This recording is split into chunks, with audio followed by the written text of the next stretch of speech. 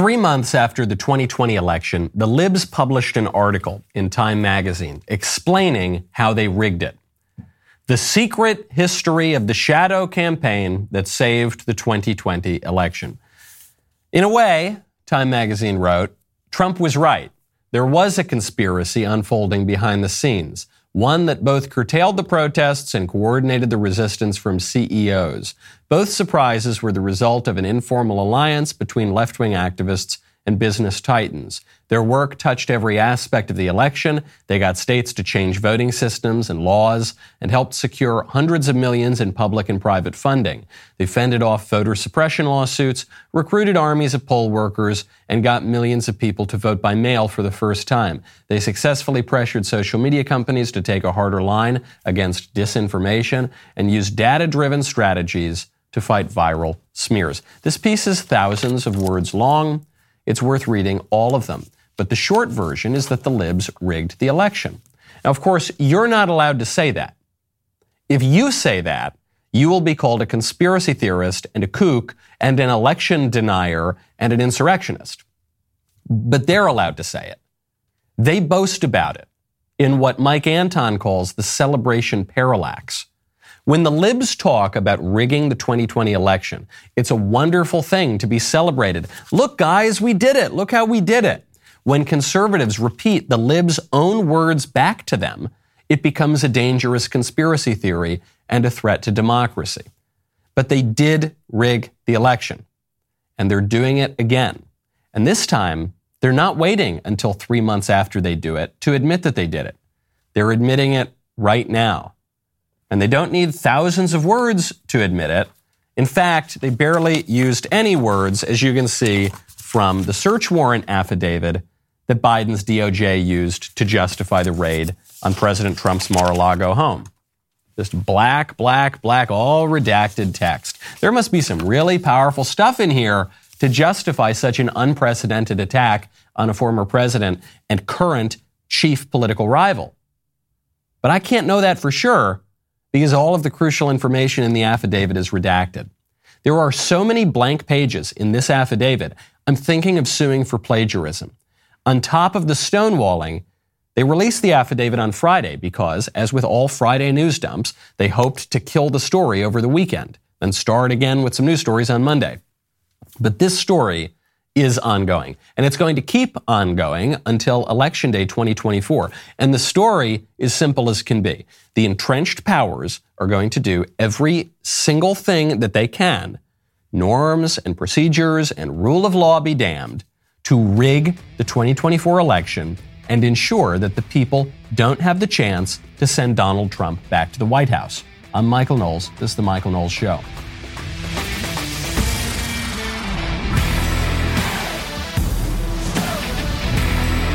Welcome back to the show. My favorite comment on Friday is from Someday Glory, who says, this is how the conversation went between the FBI and Facebook. Hey, Mark, can you help us hurt Trump? Yeah, you're going to say anything if we spy using our software? Do we get a copy? Of course. Then no. That's probably how it actually went. That's probably true. I think that version is a lot closer to the truth than anything we're being told, certainly by the FBI and the DOJ, really by any of the established powers. We need to hire better people to run our government. When you want to hire better people, I strongly recommend you check out ZipRecruiter. Right now, go to ZipRecruiter.com/Knowles. Hiring is challenging, especially right now when you've got so much on your plate. Luckily, there's one place you can go where hiring is simple, fast, and smart. A place where growing businesses connect with qualified candidates. That place is ZipRecruiter.com/Knowles. ZipRecruiter uses its powerful matching technology to find and match the right candidates up with your job. You can easily review those recommended candidates and invite your top choices to apply. ZipRecruiter is so effective that 4 out of 5 employers who post on ZipRecruiter get a quality candidate within the first day. That's why ZipRecruiter is the #1 rated hiring site based on G2 satisfaction ratings as of January 1st, 2022. Right now, you can try ZipRecruiter for free. Our listeners can go to ZipRecruiter.com/Knowles. That is ZipRecruiter.com/KNOWLES, just like Beyonce. ZipRecruiter, the smartest way to hire. They're doing it. They're rigging the election. They're rigging the 2024 election in real time, and they're not even trying to conceal it. Well, they're concealing it in the sense that they're concealing almost this entire affidavit. Just look at all this black text. Everything's just blacked out. But after knocking down Trump's door at Mar-a-Lago and after investigating his businesses for tax fraud or whatever, now they're also just calling to indict him. So the New York Times editorial board has this piece, just ran August 26th. Donald Trump is not above the law. And they talk about how the Trump's unprecedented assault on the integrity of American democracy requires a criminal investigation. And then they need to indict Trump, and then they need to just do anything they can to stop this guy from running for president. Now, they can do whatever they want. They can kick down his door. They can take all of his papers. They can arrest his campaign staff. They can arrest him. They can put him in prison. Donald Trump is going to run for president. Barring some unforeseen health problem, unless he gets Clintoned or something like that. Sorry, unless he, falls into a depression and commits suicide, God forbid.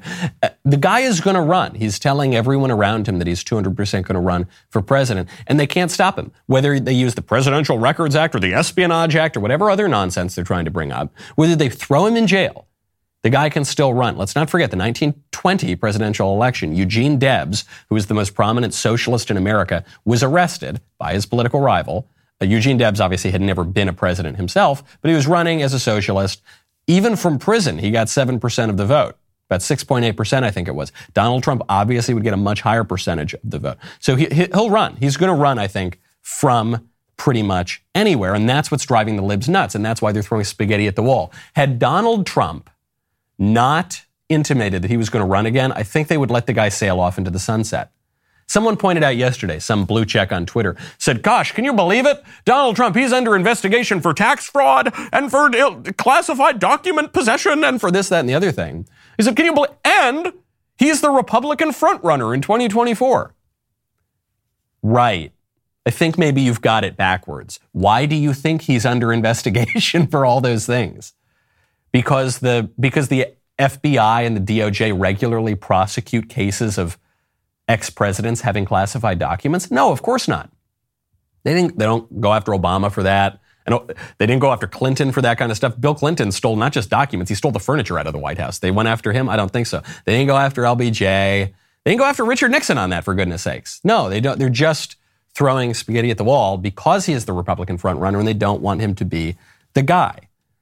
Federal law enforcement right now is being used as the private police for the Democrats. The FBI is basically admitting that. So after Mark Zuckerberg shows up on Joe Rogan's show and he says, hey, don't blame us for censoring Trump. Don't blame us for censoring the Hunter Biden laptop story. We got a call from the FBI and we just went along with it. After that, the FBI had to respond. It was such an explosive allegation. And here's the response. The FBI routinely notifies U.S. private sector entities, including social media providers, of potential threat information so that they can decide how to better defend against threats. And the FBI cannot ask or direct companies to take action on information received. We just kind of let them know. So this is an admission of guilt. If the FBI did not pressure Facebook to censor the Hunter Biden laptop story, they would have just said it. Said, we never told Facebook about this. We never told Facebook to suppress this thing. But instead they're saying, look, sometimes we call up social media companies. We say, hey, we sure wouldn't like this story to get out there. Hey, that's a nice big tech platform you got there. Sure would be a shame if something happened to it. Sure would be a shame if you got prosecuted, wouldn't it be? So anyway, maybe let's suppress this little story over here. And that's obviously what happened. And this was particularly significant because after the 2020 election, you had, according to one survey, 17% of Biden voters who said that had they known about the Hunter Biden laptop story, they wouldn't have voted for Biden, which certainly would have swung the election to Donald Trump. Unless you had a lot more shenanigans in the weeks that it took to count the ballots, unless you had a lot more shenanigans in, say, Pennsylvania, where they just sent out widespread mail-ins in violation of the state constitution. Even with all of that, if you swing 17% of Biden voters to Trump, I don't see how they could even pretend that Joe Biden won the election. So Facebook did that. And what we're now learning is actually the FBI did that. They did that in 2020. You don't think they're going to do that in 2024? They already are.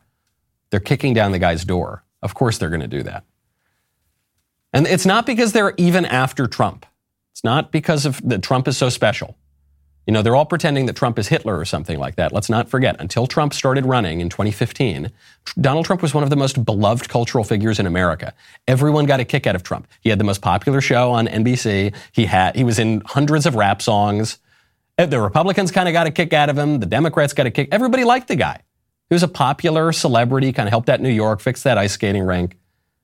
And then he runs for office as a Republican, and he actually does things that conservatives want him to do. He's really the first president in my lifetime to make a conscious effort to do what the conservative base wants him to do, not just the Chamber of Commerce. And what happens? They call him Hitler and they say we've got to change all the rules and we've got to act in a lawless manner to stop him from running for president again. And according to Joe Biden, by the way, the Americans who voted for him, virtually the entire Republican Party, they're the fringe, they're the radicals. According to Joe Biden, it's the never Trump Republicans, which makes up, I think, about 7 people at this point. The never Trump Republicans, they're the mainstream. Biden just tweeted out, quote, "In this moment, those who love this country, Democrats, independents, and mainstream Republicans must be stronger, more determined, and more committed to saving America than MAGA Republicans are to destroying America." What percentage of the Republican Party is never Trump? The most generous, wild statistics on this would say about 6% or so. 94% of Republicans support Trump, at least. And really, I bet the number is even higher than that. And yet, according to Biden, that 6% tops, that's the mainstream. The rest of you, virtually half the country, they're the fringe. We're the fringe. We're the radicals. We're trying to destroy America, half this country, according to Biden. And we've got to essentially be kept out of the electoral system, deplatformed on social media, have our votes suppressed, not be able to express our views, have our candidate locked up for whatever reason, to save lock up half the country to save democracy. Does that make sense to you? Doesn't make sense to me. Gets me thinking that I really need to get my energy up for a tough political fight. When I want to really just feel good, get my energy up, I got to check out Good Ranchers. Right now, head on over to goodranchers.com/Knowles. Regardless of what Joe Biden wants to call a recession, Americans are worried. Food and gas prices are higher than I've ever seen in my lifetime. We're talking about 40-year high, really all-time highs, I guess. That's why I'm so very grateful for my favorite meat delivery service, Good Ranchers. Good Ranchers offers an inflation-proof subscription model that lets you lock in the price the day you subscribe. I'm not joking or exaggerating.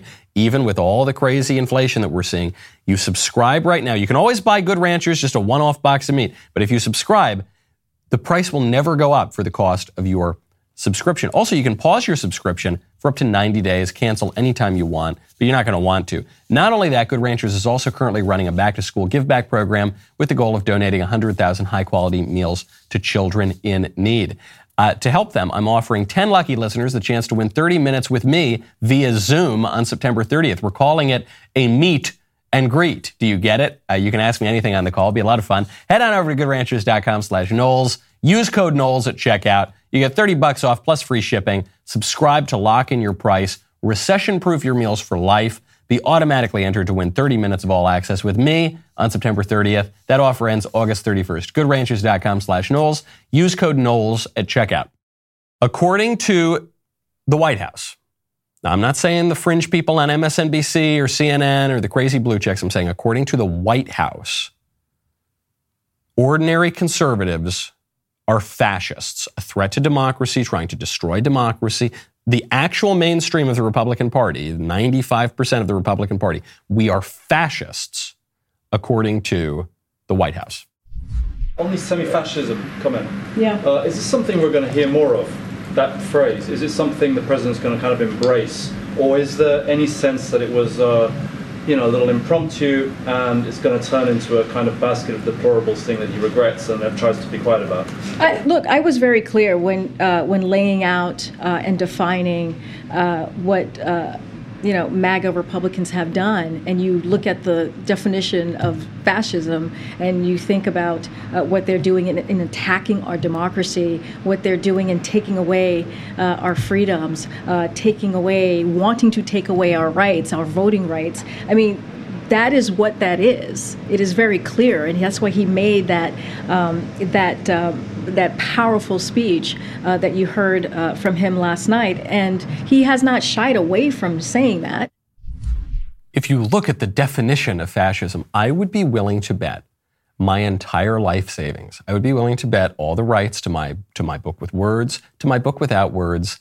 I would be willing to bet every single dollar that I ever will make that Karine Jean-Pierre, White House press secretary, has never even heard of, much less read, the doctrine of fascism, the essay by Mussolini. Mussolini invents fascism for all intents and purposes. The essay by Mussolini and the Italian philosopher Giovanni Gentile that defines fascism, the doctrine of fascism. I guarantee you, she has never even heard of it. I promise you that Karine Jean-Pierre and all of the libs who fling this word fascism around have never read, I don't know, Filippo Marinetti, who was the founder of Futurism, interestingly, and then becomes one of the founders of fascism, writes an early fascist kind of constitution. It was an early kind of constitution of the Italian fasci of combat. I guarantee it was one of the early manifestos. I guarantee you that she's never even heard of the thing or any of those people involved. Because for the libs, fascism just means something I don't like. Now, fascism has a meaning. Fascism was an actual discrete political movement that comes out of Italy. I happen to have read a fair bit about fascism. Just by happenstance, my majors in college were history and Italian. So if you don't read a thing or two about fascism, you've probably missed a fair bit of the last 100 years of Italian history, 130, 140 years of Italian history. But it's a real thing, okay? And it's lost its meaning. It is now, I think Orwell pointed out, all it really means is something that I do not prefer. The purpose of using this language, fascism, is not to refer to anything that the Republicans are actually doing. We're not. I mean, it is very, very silly to compare American conservatives in the year of our Lord 2022 to fascists. You have to be totally ignorant to do that. But the political effect of this, the reason that they're using this kind of rhetoric, is because fascism, one, is elided with Nazism in the modern imagination, even though those two movements are very different movements, but they blur the two, and it's a way of saying that my opponents are the incarnation of evil, because in the modern conception, the fascists are the absolute perfect 100% incarnation of evil, and so they have no rights whatsoever. They need to be exterminated. They need to be kicked out of the body politic, ostracized at best. They need violence to be inflicted upon them. They are completely delegitimized. That's what that means. And that's what the White House is saying. That's why they're using that term. They're not using the term because it's precise. They're not using the term because they know what it means. They don't. They're just using the term to say, my political opponents, the Republicans, they're not mainstream, even though they're half the country, and they need to be ostracized, suppressed, pushed to the fringes, and exterminated. That's what they're saying.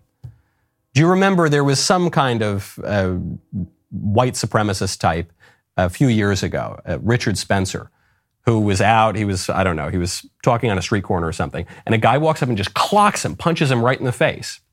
And usually, no matter what someone's opinion in America, if they're peacefully expressing their opinion, we're all supposed to say, okay, no political violence, that's really not acceptable. And do you remember when Richard Spencer got punched in the face, all of the mainstream journalists laughed about it. They joked about it. Jake Tapper posted a comic of Captain America. He said, oh, well, that's what happens. We punch fascists in the face.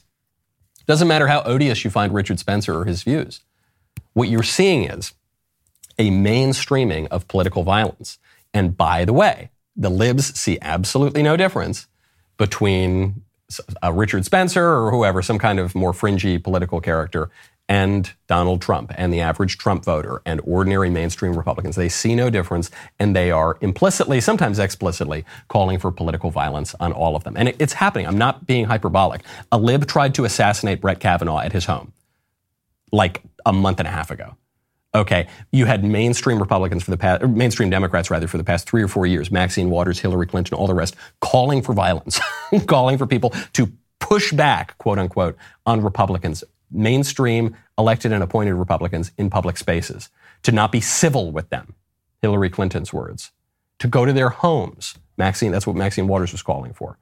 Eric Holder calling for this kind of stuff. All sorts of, this is becoming mainstream. We're still 2 years out. We're not even 2 years out yet from the presidential election. Things are going to accelerate very, very quickly. And even with all of that, even with all the constant haranguing and being told we're fascists and all the rest, the GOP is still absolutely crushing it on the generic ballot. So before midterm elections, you have the generic congressional ballot. It's not measuring the actual candidates who are running in the different counties and different districts, rather, but it's just measuring Republican versus Democrat. And it's usually a pretty good indicator of how the parties are going to do in the midterms. A generic Republican candidate is now holding a 5-point lead over the generic Democrat, that according to Rasmussen. The midterm elections are 74 days away. The most recent report showed that Republicans are leading 47-42. Now, this is down a little bit from July. July, the Republicans had a 10-point advantage, which is just insane. That's a ridiculous advantage on the generic ballot. But the 5-point lead is great, and the drop has stopped. So it went 10, 9, 8, 7, 6, 5, but it's maintained 5 now for some time. And also, by the way, when Democrats took the House for the first time in 8 years back in 2018, they had a 5-point advantage.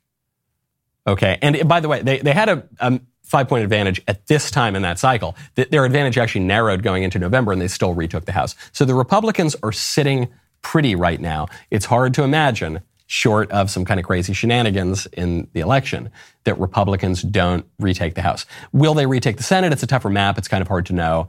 But the momentum is clearly on the Republican side, even with all the threats, all the risk of violence from the libs, even with the FBI kicking down the door and the social media companies clamping down. People realize that our Democrat-led ruling class is really corrupt and not doing very well for the country. We are in, I think, a period of renewal.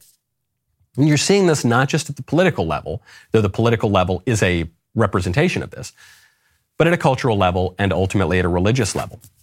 You're seeing this, oh my gosh, Eminem. I don't really like Eminem. I don't really listen to rap music generally. Eminem just comes out and posts a Christian rap song over Kanye West. You know, Kanye West has had this very prominent kind of reversion or conversion to Christianity. Well, Eminem, who's a way more lib, kind of angry type rapper, he's just come out and rapped the lines, quote, "Today is the day I put all of my trust and faith in you, Father. Please let this hate make me stronger, for they turn on me like a zombie. It's like I'm being strangled unconscious when temptation is almost like Satan is making you, trying to take you away from your daughters." He's rapping about rectangular objects in the end, about coffins, about life and death. He's calling on his Savior, and he's doing it over Kanye's song. We are living in a period of renewal. I'm going to get to this full song in the member block today. Every day we do something a little different on the member block. Sometimes we interview people. Sometimes we go into music. Sometimes we go into crazy woke ads that we'll react to. We're going to get into this song in the member block today because I really want to go over it lyric by lyric. But this is a period of renewal, and it doesn't always feel like we're living in a period of great spiritual renewal, but we are. It is happening right now. You are seeing it, whether you think it is sincere or not, whether you think there are some other motivations here or not, is simply happening. This Eminem song over this Kanye West song is a sign of the times. Why is Eminem rapping about Christianity all of a sudden and doing so in a way that seems to contradict some of his previous rap? Why is it? Well, there's two explanations.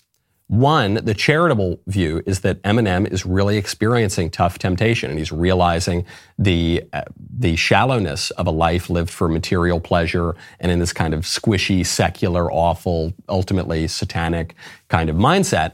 And he's saying, no, I want something better. I choose God. Okay, I reject all that temptation and I choose God. That's the charitable view. Now, let's say that that's not the case.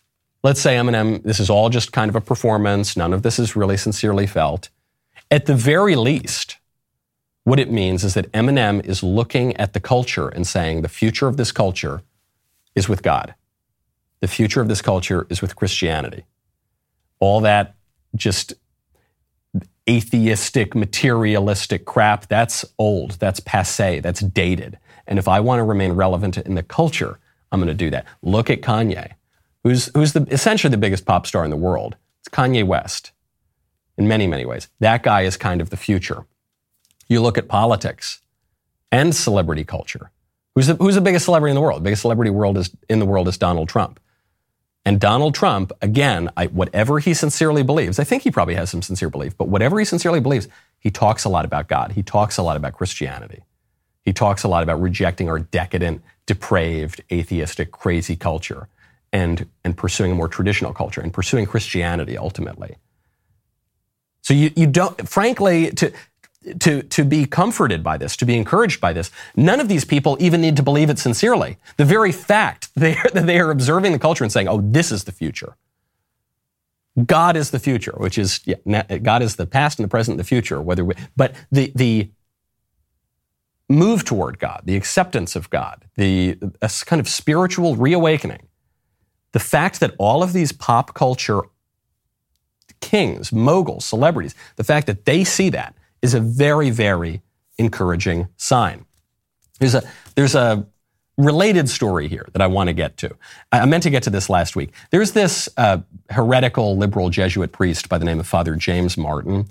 And James Martin, he's a spiritual type of advisor, I think, and at least a friend to people like Stephen Colbert, Joe Biden, the Democrats, those kind of people.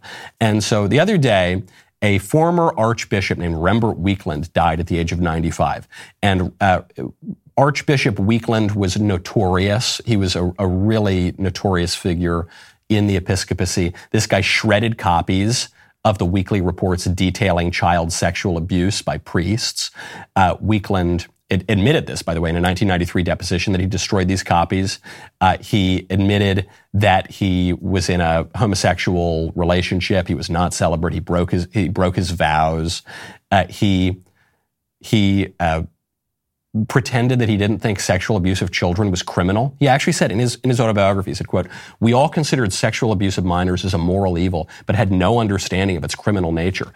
Are you kidding me? You don't need to get a PhD in criminology to know that it's illegal to rape children. Are you kidding me? You never heard about this anywhere? It's just so brazen, the gaslighting from this guy. It turned out he paid $500,000, almost $450,000 in hush money to his former male lover. So he embezzled money from his diocese to pay off his gay lover. It was just, probably the sort of fella who ought to repent, and we should pray for him, obviously, but he should go off into the sunset pretty quietly. And this priest, this liberal, heretical Jesuit priest, James Martin, Father Martin tweets out, "Archbishop Rembert Weekland has died, an erudite scholar, gifted pastor, and Benedictine abbot primate. His legacy was marred by revelations that he paid money to a man with whom he had been in a relationship. I considered him a friend and mourn his loss. May he rest in peace." This is the compliment sandwich. He was a really great guy. And maybe he did some bad things, but I'm going to really downplay those bad things. I'm going to really downplay them. And he was a really good guy. That's the compliment sandwich. This reminds me of when that Muslim terrorist was assassinated by the U.S., and then the Washington Post called him an austere religious scholar. The guy was the head of ISIS. An austere religious scholar has died. I don't think that's the defining feature of this fella. Why do I bring this up? Not even to talk about Archbishop Weekland, not even really to talk about Father James Martin. It's just to point out, no young person listens to Father James Martin or listens to him in a way that is edifying. So sometimes we will listen to him just to figure out what the kind of unpleasant forces working within the church are talking about. But we don't listen to him and say, wow, that was so sanctifying. Wow, that was so edifying. That really taught me something about myself. The people who listen to Father James Martin are boomer lib secularists and lukewarm people and squishes and Stephen Colbert and Joe Biden. And this is a really important fact, because while the libs and the squishes and the lukewarm people have told us for years that we need to destroy the liturgy and water down Christianity and stop preaching the truth and go lib on everything, and that's the only way we're going to attract the youths back to church. It's the only way we're going to win the youths over to our cause. It's just manifestly not true. That's not what young people want. Young people do not want squishiness and worldliness and lukewarmness. Young people want the truth. Young people want clarity. Young people want courage. Okay, where these squishes dominate, where these lukewarm people dominate, When it comes to the church, it's in churches where the median age is about 92 and there are 3 people who show up to Mass. When these squishes dominate in the culture, it is all just these kind of aged hippies who never got over the age of Aquarius, just bitterly hanging on. But the young people who actually have vigor and energy and are willing to retake the culture, those people are on the side of orthodoxy. Those people are on the side of truth. Those people, they don't want to find some conciliation on concepts that are totally opposed. They don't want to find a middle ground between right and wrong and true and false and good and evil, okay? The young people who have clarity and courage, the young people who are really fired up, they're the ones who are saying, hey, this transgender stuff is insane. Men are men and women are women. And the squishes and the lukewarm people who say, well, actually, no, look, maybe, okay, look, here's what we'll do. We're just gonna chop off people's genitals, but only once they've turned 12. Not when they're 11, okay? We're gonna find a middle. No, you say there's no middle ground. Boys can't be girls. This is extremely destructive nonsense. Just cut it out. That's what young people want. That is why Donald Trump is the coolest thing to happen to politics in our lifetimes. That's why he's got disproportionate support among young people. That is why the Democrat, even forget about Trump for a second, that is why the Republican Party is filled with young, vigorous talent. Ron DeSantis, he's a young man. He's vigorous. He's popular. Ted Cruz is 50 years old. I'm a little bit biased because I host a podcast with him. That podcast is one of the most popular political podcasts in the world. It has a disproportionately young audience. Why is that? Because the guy is speaking courageously, because the guy just calls it like he sees it. Who are the other prominent politicians on the Republican side? Josh Hawley, super young. J.D. Vance, super young. Blake Masters, super young. Marco Rubio, super young. I could go on and on. Even Nikki Haley, even Tim Scott, even some of the more moderate Republicans. They're young, they're vigorous. When you think of the Democrats, who do you think of?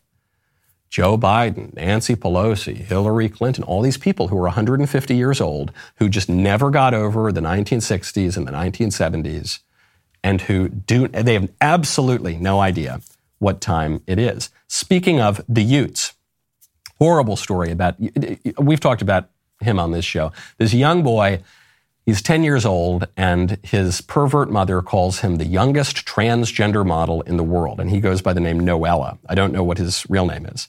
So the father of this boy has just come out and said a really heartbreaking thing. He said, I have no say in this child's life. So Noella, whatever his real name is, has a younger brother named Levi. They were born to Dee McCord and Timothy McCord. And then Dee and Timothy divorced. And Dee, I guess, became a lesbian or something, but now Dee and Dee's lesbian partner, they identify as not women or as men, or I don't know. They're obviously very confused people, and they're forcing their sexual confusion and perversions on this poor little kid. And now they're convincing the little kid to be a girl and to strut around for other perverts on the red carpet. And this poor father has no say in his life. He says, I have no say in it. She's not my kid anymore. And this is really interesting, that even the father here is buying into this transgender thing. But he's saying, I'll use the she and I'm trying, but I just want to have some, maybe not, he shouldn't be modeling or she shouldn't be modeling or whatever. Now, it's very difficult to know what happened in this breakup. The woman is alleging some kind of abuse, but again, this woman is a complete lunatic, so I don't believe a word that she says. And what the father says is, I was given the opportunity to step back and let Dee's partner adopt the kids, and I did that in the hopes that they would not have all the stress that this is causing in their lives. But obviously it's causing a whole lot more stress because of these people now raising this poor kid. The issue here is not men's rights or fathers' rights. The issue is not even transgenderism. That's a kind of symptom of this. The issue is divorce. The fact that a divorce could happen is the cause of all of these problems. The fact that we have a no-fault divorce culture here and have for 50 years. Although in New York, they didn't have no-fault divorce on the books until about 10 or 13 years ago. But that's what's causing this. The problems run so much deeper. They've been building for so long. And now we see the extreme expression of it in a 10-year-old strutting down in stiletto heels, for twerking around for perverts. But the earliest manifestation of this began in the 1960s and the 1970s. And some people still haven't woken up out of the age of Aquarius, but the young people, the people who are fired up, they have, and they realize the problems are not just going to be fixed by having some conciliation with transgenderism. We've got to rip this stuff out, root and branch. Are you still giving your money to woke razor companies that hate your guts, that see masculinity as toxic, and that think you should teach your daughter to shave her beard? Well, there is a better way. Do you know what the better way is? Jeremy's Razors. They are 100% real. They're 100% woke-free. They're 100% fabulous. The premium matte tungsten handle has more heft than the left. The razor head pivots without caving, has 6 blades that are sharper than truth. When you buy Jeremy's Razors, you aren't just making Jeremy richer. You're making the whole woke left poorer. And that's it. You know, for me, if it were just making Jeremy richer, I'd kind of take it or leave it. But the fact that I can shave and with every stroke be just very vindictive and impoverish the left, that makes me very eager to do so. 75,000 people have already made the switch. Go to jeremy'srazors.com to get your Founders Series Shave Kit today. jeremy'srazors.com. Jeremy's Razors, shut up and shave.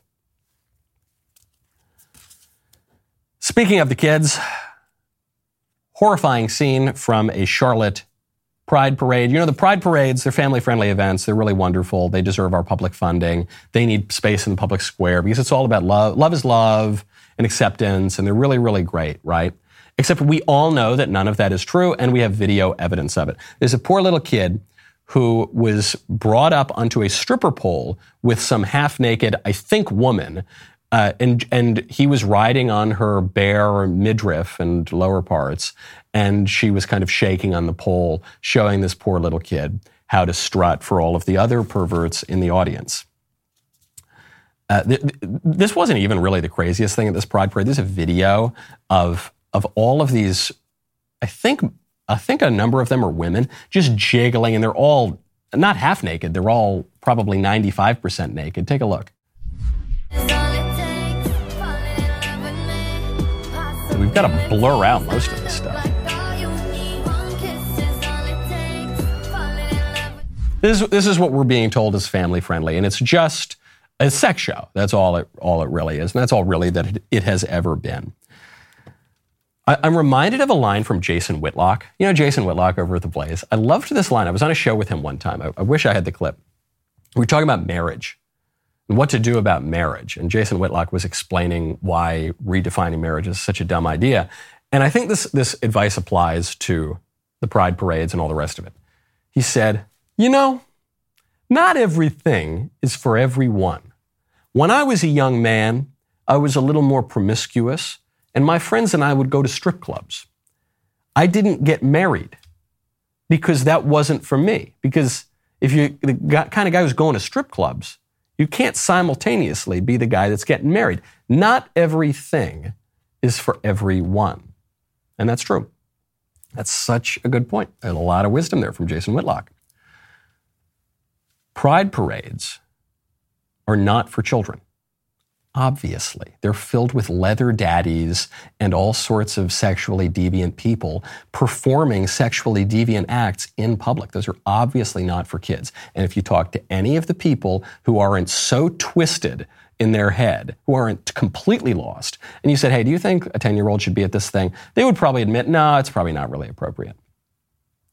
But we cannot, in public life, we cannot simply tolerate things. This is one of the weaknesses of liberalism, the modern kind and the classical kind. One of the weaknesses of liberalism is that it pretends that the public square is neutral and we can all just tolerate everything and it won't affect our public life, and that's not true.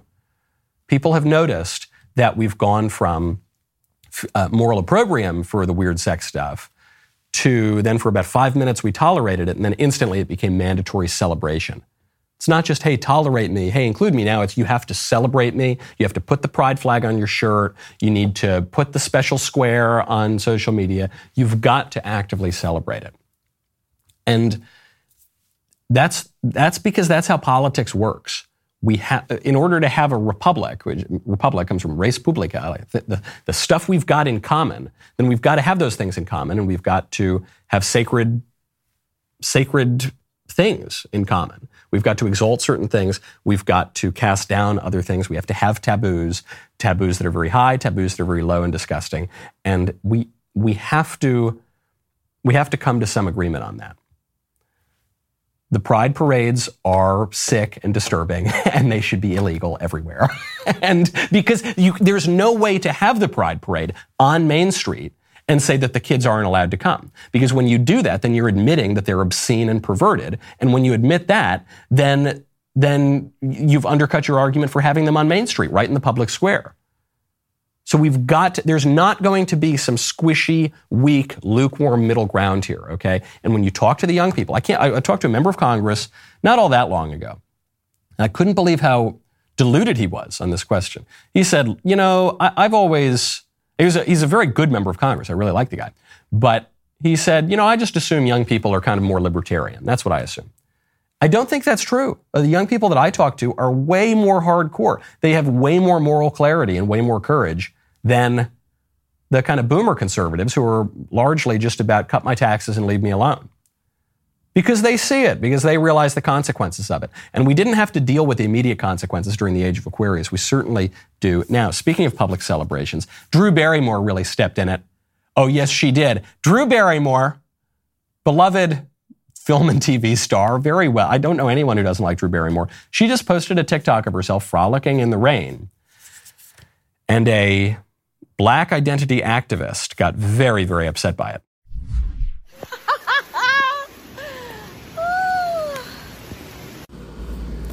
You and I both know that you are capable of enjoying the rain and frolicking freely without filming it and then posting it to TikTok.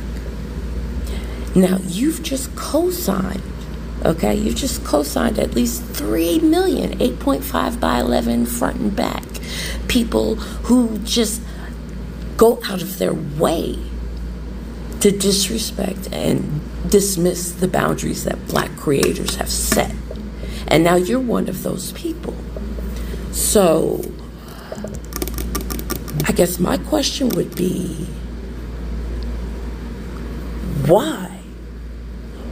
Why is it so important to all of you to treat us like we don't matter? Yeah, Drew Barrymore. Why did you have to be so mean to Black people by frolicking in the rain? When I first saw this clip, I thought it had to be satire. Maybe it is, but I don't think it is. And the woman isn't making any argument. As I listened to it multiple times now. I don't hear any argument. I hear words that are being said in succession, but I don't see any of them forming a coherent English sentence. But she's got the tone of an argument. Be like saying, pineapple microphone, pineapple gibbity goobledy, gibbledy goobledy gobbledy, glass wood, up, down, green, purple, hammer. Right? I've got the tone and the inflection of an argument, but I'm just saying gibberish. That's what that woman is doing, because it's really representative, actually, of how the left is conducting politics, because they're not making arguments that refer to the real meaning of words, that use words in the correct way. That's what you hear when Karine Jean-Pierre calls everyone fascists, but can't point to any definition of fascism. That's what you see with political correctness when the libs just change the meaning of all the words, sometimes multiple times in a single sentence. Because it's not about any logical argument. It's all just about power. That video, what that comes down to is white people, bad. Black people, good. White people do what Black people tell white people to do. That's all that really means. If you can pretend that frolicking in the rain is a race issue, and that you have the right, because of your race, to tell someone else, because of her race, not to frolic in the rain, then all you're saying is, you as a result of your race need to be subservient to me as a result of my race. That's all that means. It's about power. And that's what all of this is about. You're seeing a similar argument from not just some kook on TikTok, but from some kook running for the United States Senate. The Democrat candidate for Senate, Wisconsin, Jesse Mandela Barnes, has just argued that national parks are, you guessed it, racist. Quote, "It's important to create more welcoming spaces because things haven't always felt welcome. And that's historical, just that perspective, given the fact that national parks weren't made for the enjoyment of people who weren't white. National parks are built on land that was indigenous. Things were bad. Things were terrible. The founding of this nation, awful, he says. But, we are here now, and we should commit ourselves to do everything we can to repair the harm because it still exists, and it's colonization and slavery. So the claim he's making is right there in the middle. He says, the founding of this nation, awful. And the proof of this is that racism is everywhere. And you can't see it. It's in the parks? Okay. Where is it? Can you point to that in history? Can you point to that right now in the parks? Do they have a whites-only water fountain in the parks? No. But it's race. It's all bad. America's all bad. And then the language we use for bad is race. It's the worst. It's the worst thing you can possibly be called in America is racist. So everything has to be tied back to it. Even things that have absolutely nothing to do with race, like national parks and frolicking in the rain.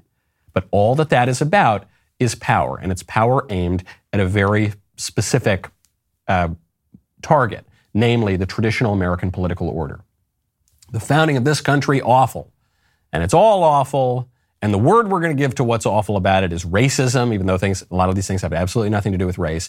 And that's our argument for why everything needs to be overturned, all the traditions overturned, and anyone who defends the traditional American order, anyone who waves an American flag, I guess at this point mostly just Republicans, they need to be exterminated. They need to be attacked in their homes. They need to be pushed back on in public. They need to be kept from exercising their free speech rights. They need to be kept from speaking in the public square and voting. They need to be ostracized. And sometimes we need a little violence to be inflicted on them. That is the argument from the libs right now. The rest of the show is going to continue. You don't want to miss it. It's Music Monday, baby. We're going to be listening to this new Eminem song about the gospel and taking some of your questions and comments in the member chat. If you're not a member, click the link in the description to join us. We'll see you over there.